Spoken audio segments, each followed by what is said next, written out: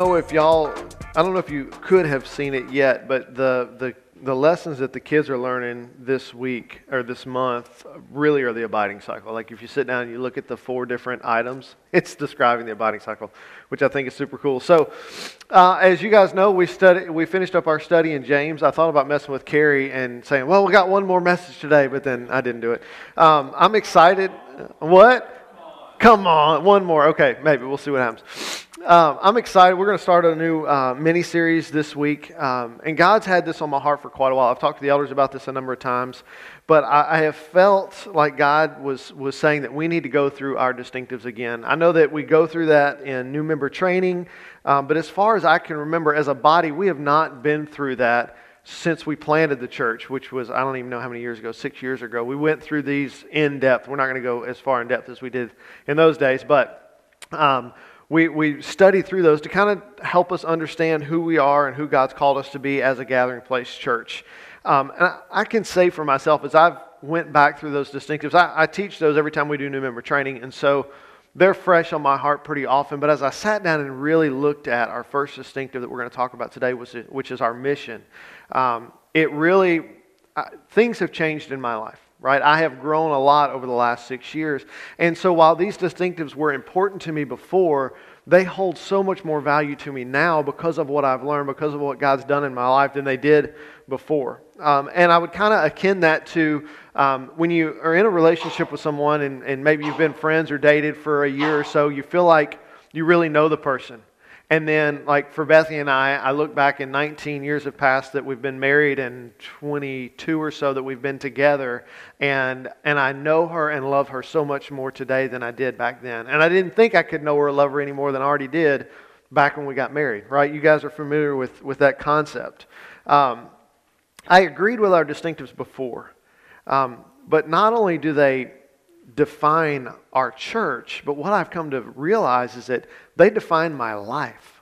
Like they are a description of who I am. And what's really neat, and you guys are going to see this in a minute, is the testimony that was shared today. This is true of your life as well. And we see that playing out as we walk in obedience to Holy Spirit. Now, I didn't tell Leah and David what I was preaching on today, but if you take a moment, you think about all the songs that we've just sung and the testimony that we shared and the scripture that was shared, it's all, like I almost stopped this after testimony. I was like, hold on, we got to do it again. I'm going to preach now and we'll worship later. But I didn't do it, okay?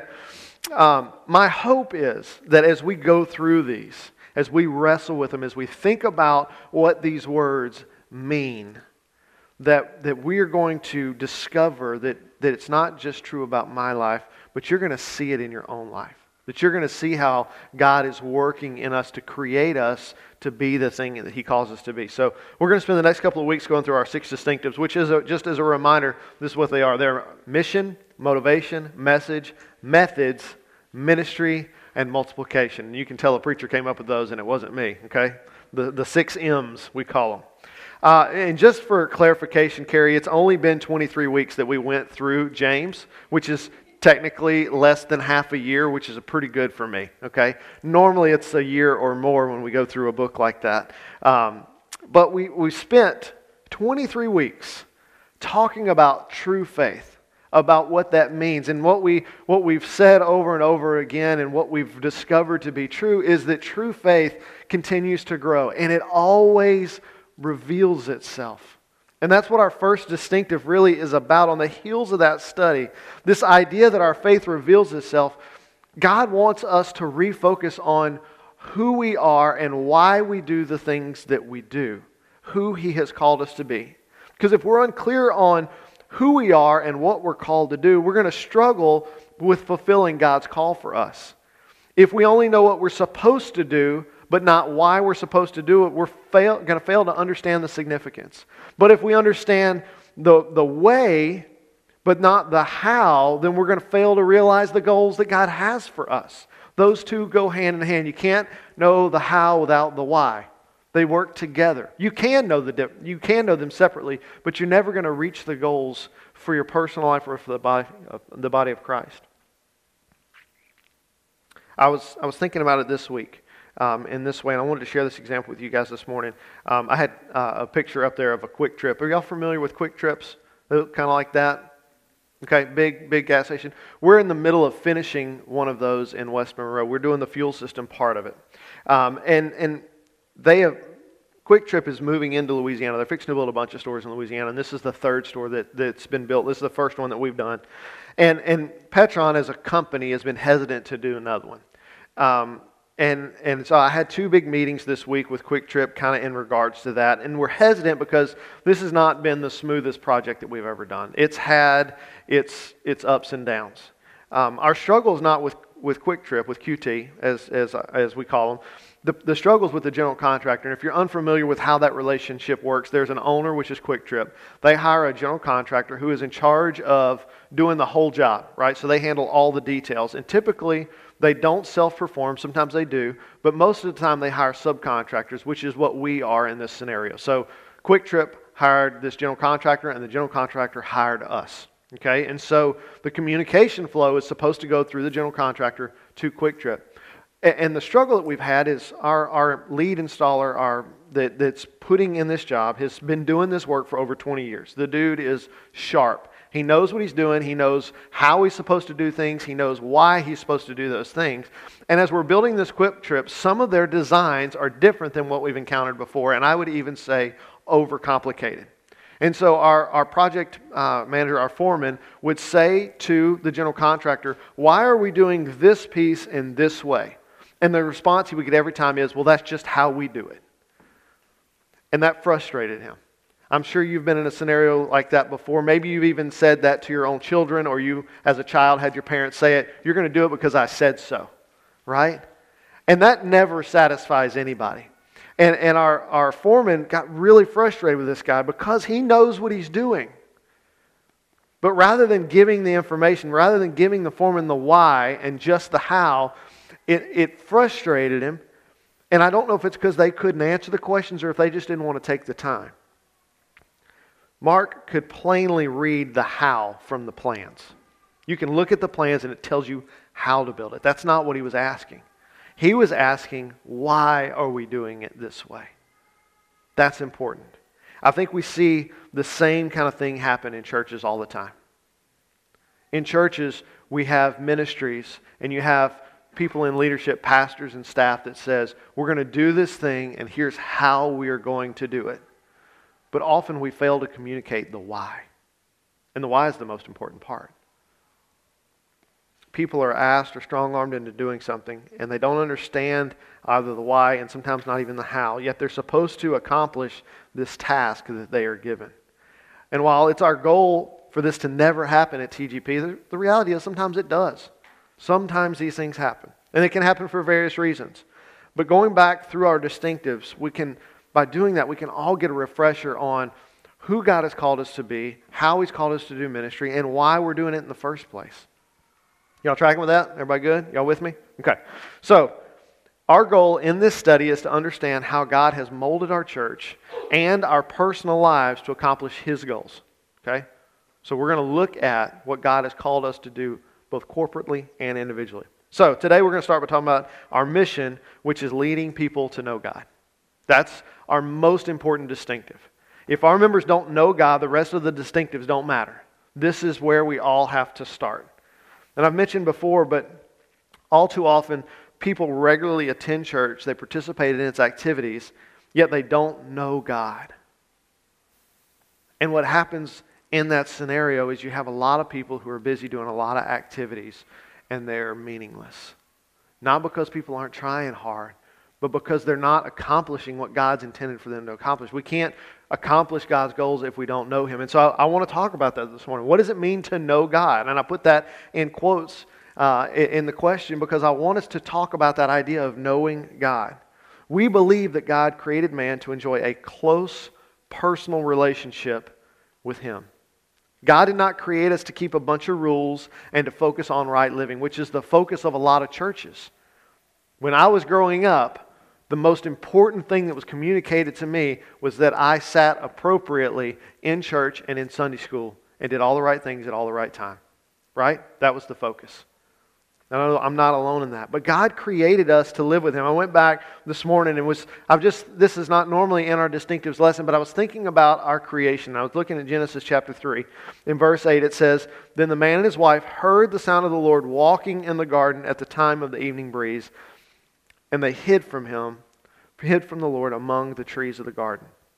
Here's what I want us to see out of this, is that God was walking in the garden looking for Adam and Eve. That was their practice.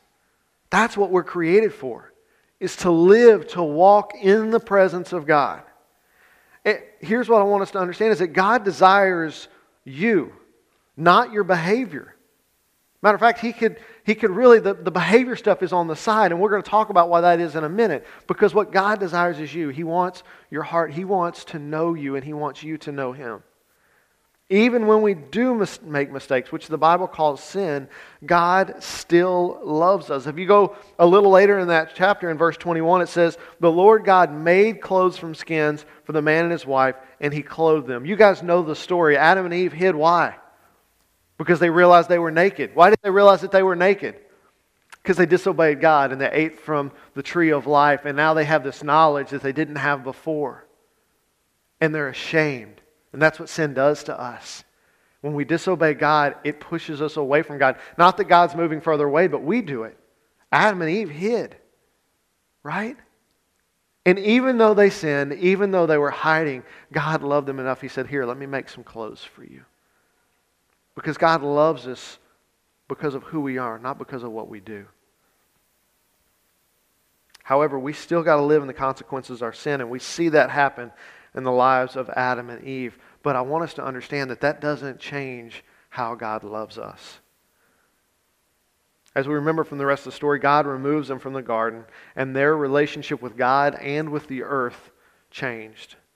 They were separated from God because of their sin, and the only way to fix that problem was for God to make us perfect again. And the beginning of us knowing God, as we were just talking about, starts with or begins with God saving us from our sins. And this is the part of our distinctive of leading people to know God. First, we lead them to know God by experience through salvation. That's where it begins. So what is salvation? John chapter 17, verse 3, Jesus says this. He says, "This is eternal life, that they may know you, the only true God, and the one you have sent, Jesus Christ." So Jesus is saying that eternal life is this, is that you know God and that He knows you. When God created mankind, He created us to live in this perfect union with Himself and with one another. Unfortunately, Adam and Eve took the free will that God gave them and chose to use that to sin, to disobey and run from God. But because God loves us, He took it upon Himself to fix the problem that we created. Have you ever at work had to fix someone else's problem? Yes? No? That happens for me. A lot of my job is fixing somebody else's mess up. Or me having to fix my own mess ups, because I make a lot of mistakes too. And those are never fun. It's not fun to fix somebody else's mistake. It doesn't feel good. It's not something that naturally we don't just desire it. But God does, because He loves us. John says in chapter 3, verse 14 through 21, it says, "Just as Moses lifted up the snake in the wilderness, the Son of Man must be lifted up, so that everyone who believes in Him may have eternal life.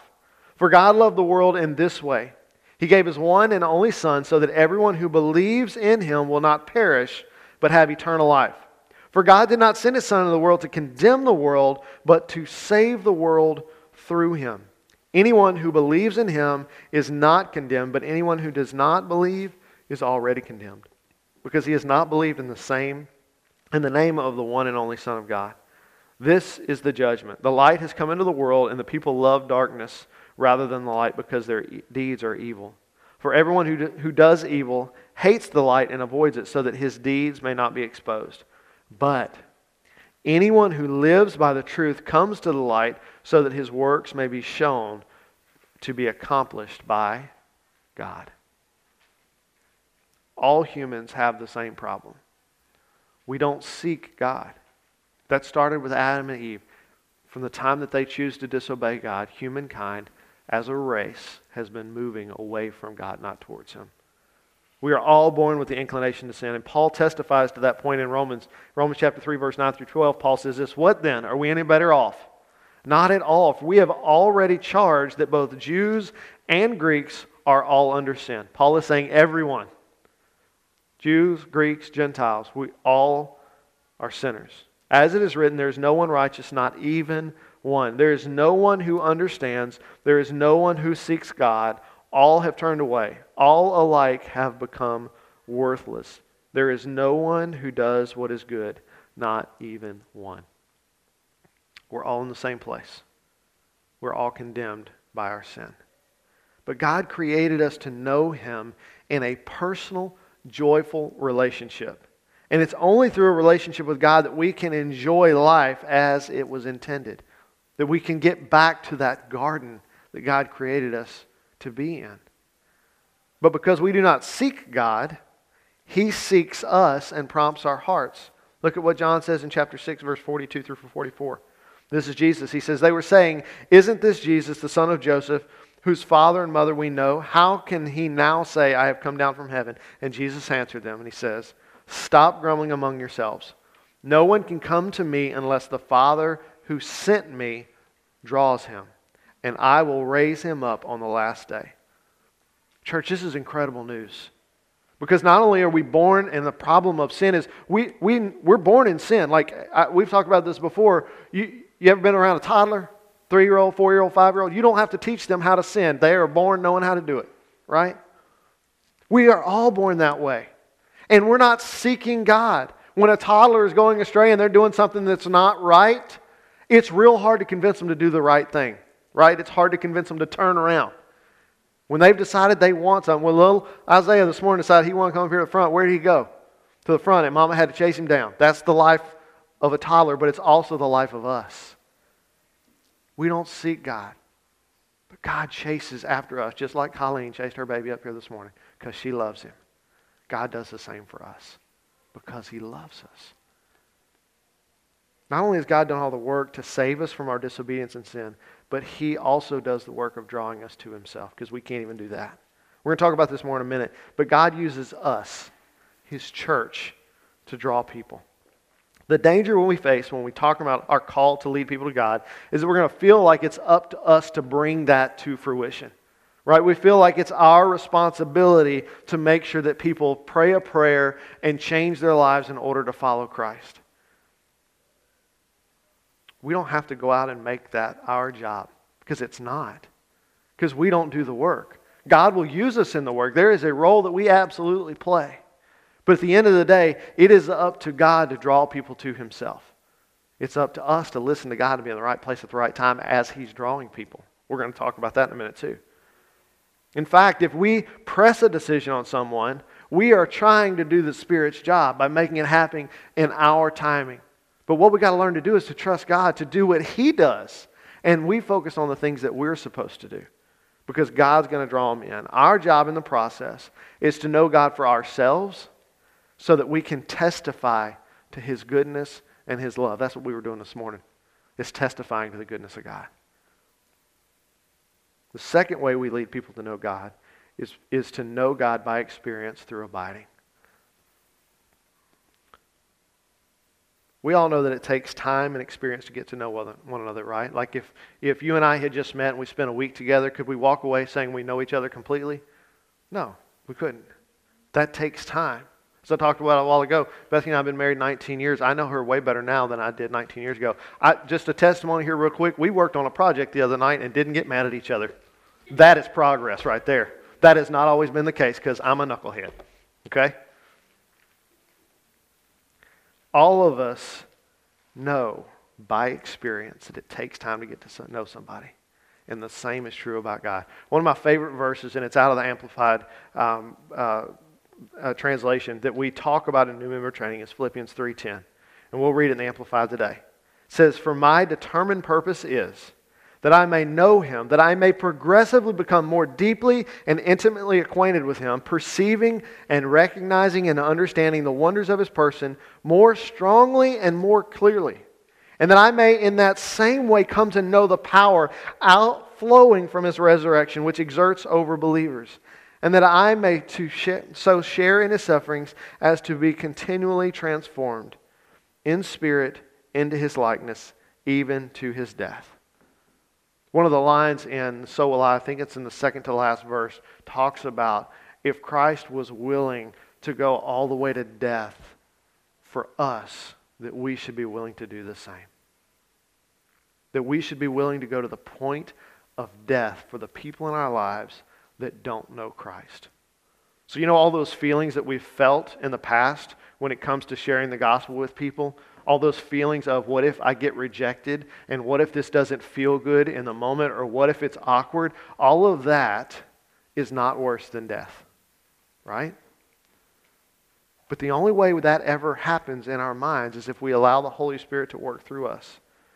The only way that happens is we develop true faith, right? As we come to know God more deeply, and that happens over time.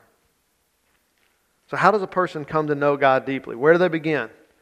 You're not the first to ask that question. We've talked about this a lot.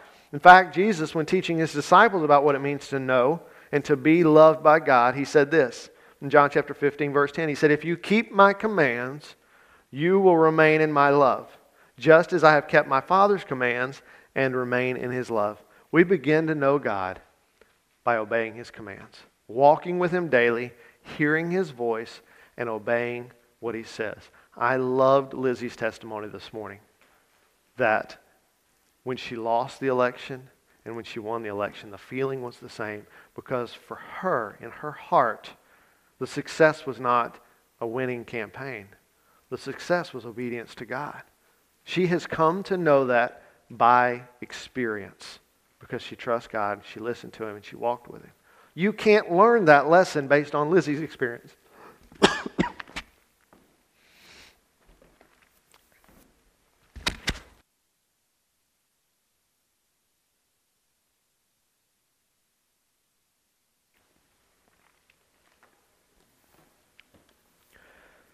We can only come to know God for ourselves. I just got something in my throat. I'm not getting choked up over Lizzie. I mean, it'd be okay if I did. We can only come to know God by experience as we listen to what He says. We know this passage. It's not in our distinctives, but I felt like we should read it again this morning. John chapter 15, verses 1 through 8. Also, as a side note, Carrie, don't ever fuss at me about preaching too long about something. We spent like a year in John chapter 15. So, you're an elder, dude. Welcome to the party. Jesus said, "I am the true vine, and my Father is the gardener. Every branch in me that does not produce fruit, He removes, and He prunes every branch that produces fruit so that it will produce more fruit. You are already clean because of the word I have spoken to you. Remain in me and I in you. Just as a branch is unable to produce fruit by itself unless it remains on the vine, neither can you unless you remain in me. I am the vine, you are the branches. The one who remains in me and I in him produces much fruit, because you can do nothing without me. If anyone does not remain in me, he is thrown aside like a branch and he withers. They gather them, throw them in the fire, and they are burned. If you remain in me and my words remain in you, ask whatever you want and it will be done for you. My Father is glorified by this, that you produce much fruit and prove to be my disciples." By listening to God and obeying what He says, we learn about who God is. And the natural response to that is to want to know Him more. We are drawn to God as we experience Him.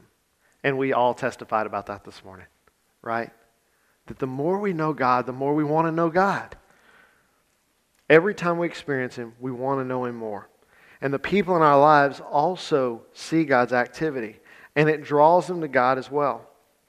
One of my favorite passages out of 1 John chapter 4, we read verses 12 through 15. It says, "No one's ever seen God. If we love one another, God remains in us, and His love is made complete in us. This is how we know that we remain in Him and He in us. He has given us His Spirit. And we have seen and we testify that the Father has sent His Son as the world's Savior. Whoever confesses that Jesus is the Son of God, God remains in Him and He in God." as we live in obedience to what God's speaking into our lives, as we love one another, God reveals Himself to us, and He reveals Himself to the world around us. His love is made complete in us, and the world gets to see that love. But John's pointing out in verse 15 that part of people seeing God's love is us telling them about God's love. The people in your life will often see God's work in your life. And you've noticed this before. They will see God's activity in your life, and they will attribute it to good luck or karma or anything else that the world can think of to try to explain God's goodness outside of God. And our job as followers of Christ, as we are walking in obedience and God's love is being completed in us and people see that, is we tell them, this is God. This is not karma. This is not good luck. This is not a lot of preparation. This is God doing this in my life because He loves me. And guess what? He wants to do the same kind of stuff in your life too. Thank you. I added this in there, but I think it's important. We help others experience God by sharing our stories, our testimonies of what God has done in our lives. Hopefully all of us are clear on this by now, but for most of my life, I thought that it was the minister's job to tell other people about Jesus. Right? I know I'm not alone in that. That's the way it was brought to me as a child.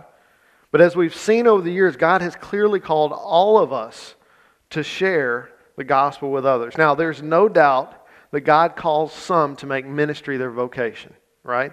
And we see Paul speak to this in his letter to the church of Ephesus. Let's look at this together. Ephesians chapter 4, verse 11 through 16. Paul says, and He Himself gave some to be apostles, some prophets, some evangelists, some pastors and teachers, to equip the saints for the work of ministry. To equip the saints for what? The work of ministry. Who are the saints? That's y'all, okay? To build up the body of Christ until we all reach unity in faith and then the knowledge of God's Son, growing into maturity with a stature measured by Christ's fullness. Then we will no longer be little children, tossed by the waves and blown around by every wind of teaching, by human cunning with cleverness in the techniques of deceit.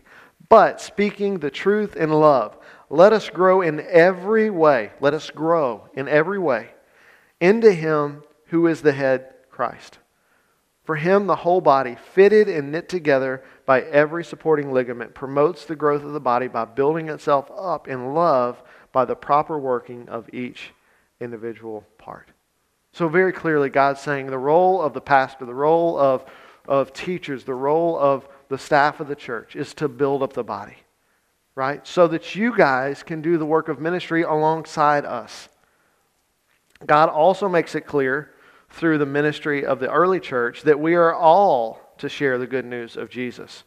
John even says it in that verse in 1 John chapter 4, verse 14 through 15 that we just read, where John is saying, you got to tell people about what God's doing in your life. In the past, I want you to think about this for a moment, because this was kind of I hadn't thought of it in this way before. In the past, priests were the only people who had access to God, right? Those that worked in the temple who were able to go into the Holy of Holies, they were the only ones. All of Israel could see the temple. They knew God's presence was in there, but they had no access to it. But because of Jesus, because of what He has done, all believers have access. And even we've just read this morning that the Spirit lives in us, right, as believers, as followers of Christ. And now we are able to walk and to talk with God for ourselves. We don't have to rely on a priest to do that for us. We get to have that direct communication. Peter says in 1 Peter chapter 2, verse 9 through 10, he says, you are a chosen race, a royal priesthood, a holy nation, a people for His own possession, that you may proclaim the excellencies of Him who called you out of darkness into this marvelous light. Once you were not a people, but now you are God's people. Once you had not received mercy, but now you have received mercy. God has delivered us from the darkness. And in response, we declare to the world the goodness of God. where it says we proclaim the excellencies of Him. That word here that's translated as excellencies is arete, and it means virtuous actions. Okay, so I want to read that again, but I want to put it in there. He says that you may proclaim the virtuous actions of Him who called you out of darkness into marvelous light. Peter is saying that our job is to proclaim the actions of God to the nations. We tell people about what God is doing in our lives. We read this morning. I didn't tell David or Leah that we're going to be talking about this distinctly this morning. And I don't know if it was you or if it was Leah that picked Psalm 89:15, but I want to read it again to you. He said, "Blessed are those who have learned to acclaim you." Right? Who walk in the light of your presence, Lord. They rejoice in your name all day long. They celebrate your righteousness. You see what God is doing here, right? He's got a message for us. This is our job as a body. I want us to look around. I want you to look at the faces in the room right now. And I want you to notice that you recognize everyone that's here. Picking up where I'm laying down? There are people in our lives who don't know Christ, whom I don't know and probably never will. Those people are your people. That message, those excellencies, are to be proclaimed by you. When we talk about proclaiming the excellencies, when we're telling others, we are literally telling them of all of the amazing things that God has done and will do in our lives as we walk with Him in obedience. Church, it's gotten comfortable almost to do that here. It needs to become comfortable to do that when you're sitting in your office. It needs to become comfortable doing that when you're standing in line at the grocery store. It needs to become comfortable when you're sitting on the sidelines at a football game or a baseball game or a soccer game. I'm going to give you an example. Craig shared a testimony last week, but he left out part of the story. So in the famous words of Paul Harvey, and now for the rest of the story. Raise your hand if you remember Paul Harvey. Okay, good. All right. Now for the rest of the story. So Craig asked this couple that he met who only spoke Spanish if they go to church. Remember, he's using Google Translate. Okay, and the lady tells him no, they haven't found one.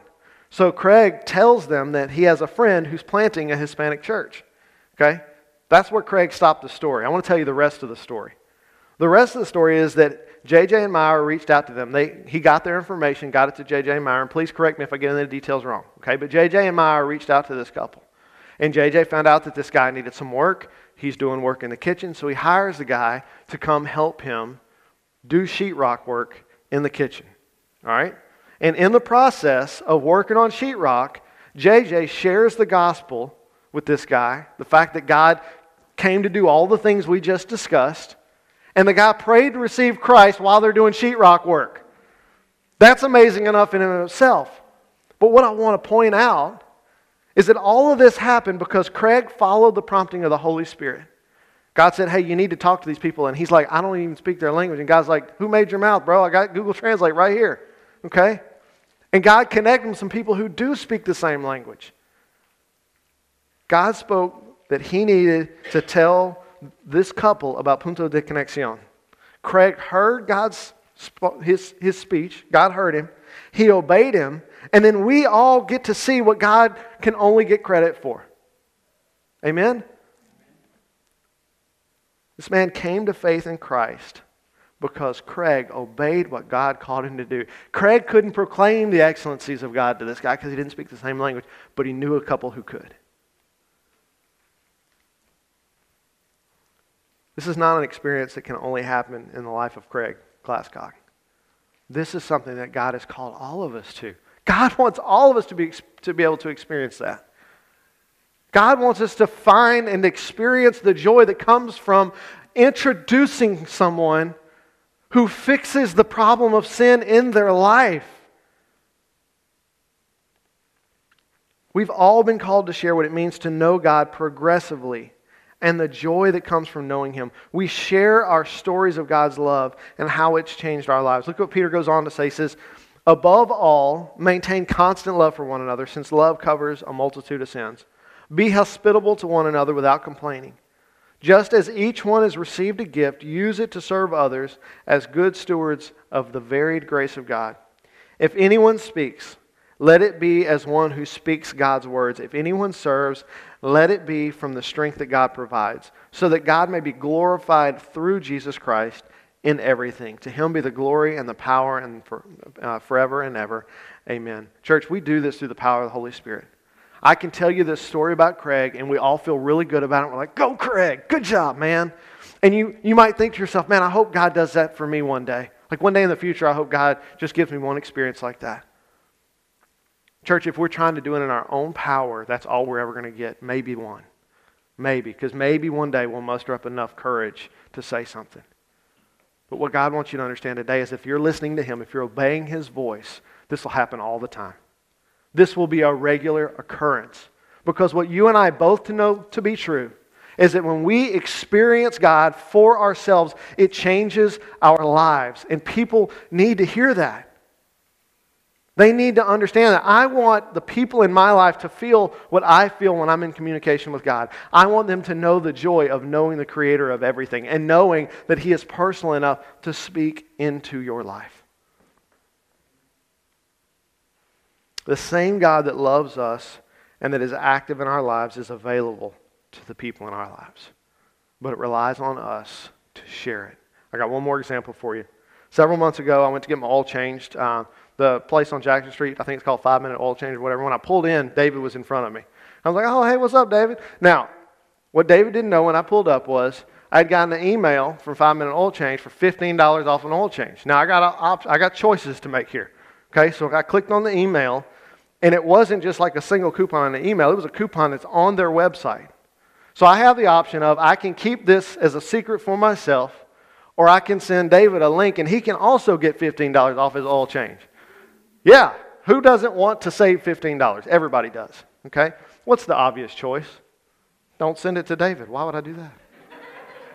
No. Keep him poor. The obvious answer is I share the coupon with David, and I did, and he was like, dude, thanks, awesome, right? Church, we got the coupon of all coupons. We got the get out of jail free card. We got the don't go to hell gift card. Right? We know the information. We know the God that loves us. And there are people in our lives who don't know that. And because we are afraid of awkwardness, we keep that coupon to ourselves. And I know that's a silly example, but it's just as silly to keep that from people because we're afraid of anything. You see where I'm going with this? God has made Himself available to all of us. The greatest deal in the history of all deals. Because God loves us, He sacrificed His Son to save us from ourselves. To deliver us from the sin that we are born into. So that we can enjoy a relationship with Him right now. Not only that, but if we will accept that gift, God's going to not only save us, but He's going to walk with us through life. He's going to be with us just like He was with Adam and Eve walking in the garden. What's up, guys? How y'all doing? Check out this garden I made. It's awesome, isn't it? That's what God wants. He wants us to know Him. As we deal with the brokenness of the world and all the heartbreak that it brings, we have access to the God of the universe who can redeem all of those horrible experiences and turn them into joy. And there are people around us living in the brokenness of the world who need to have the brokenness redeemed so they can experience joy too. And we're holding a coupon. So the question is, what are you going to do with it? Our mission is to lead people to know God by experience.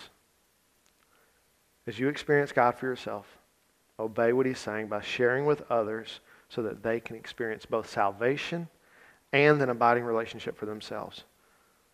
Share it so other people can know about the best deal there ever was. Way better than $15. Amen? Let's pray.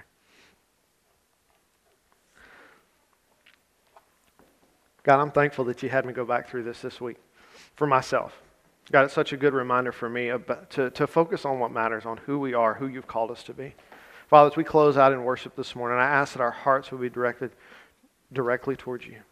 Father, that in this moment we could experience Your Spirit, and that our motivation would not be a weak sermon or a moment of guilt, but Father, our motivation would be the love that we are experiencing through You. Father, we would be compelled to share that joy with the other people around us and the source that it comes from. God, do that in our lives this week. Give us opportunities to share the beauty of who you are with the people in our lives that need to hear it the most. We ask these things in Jesus' name. Amen.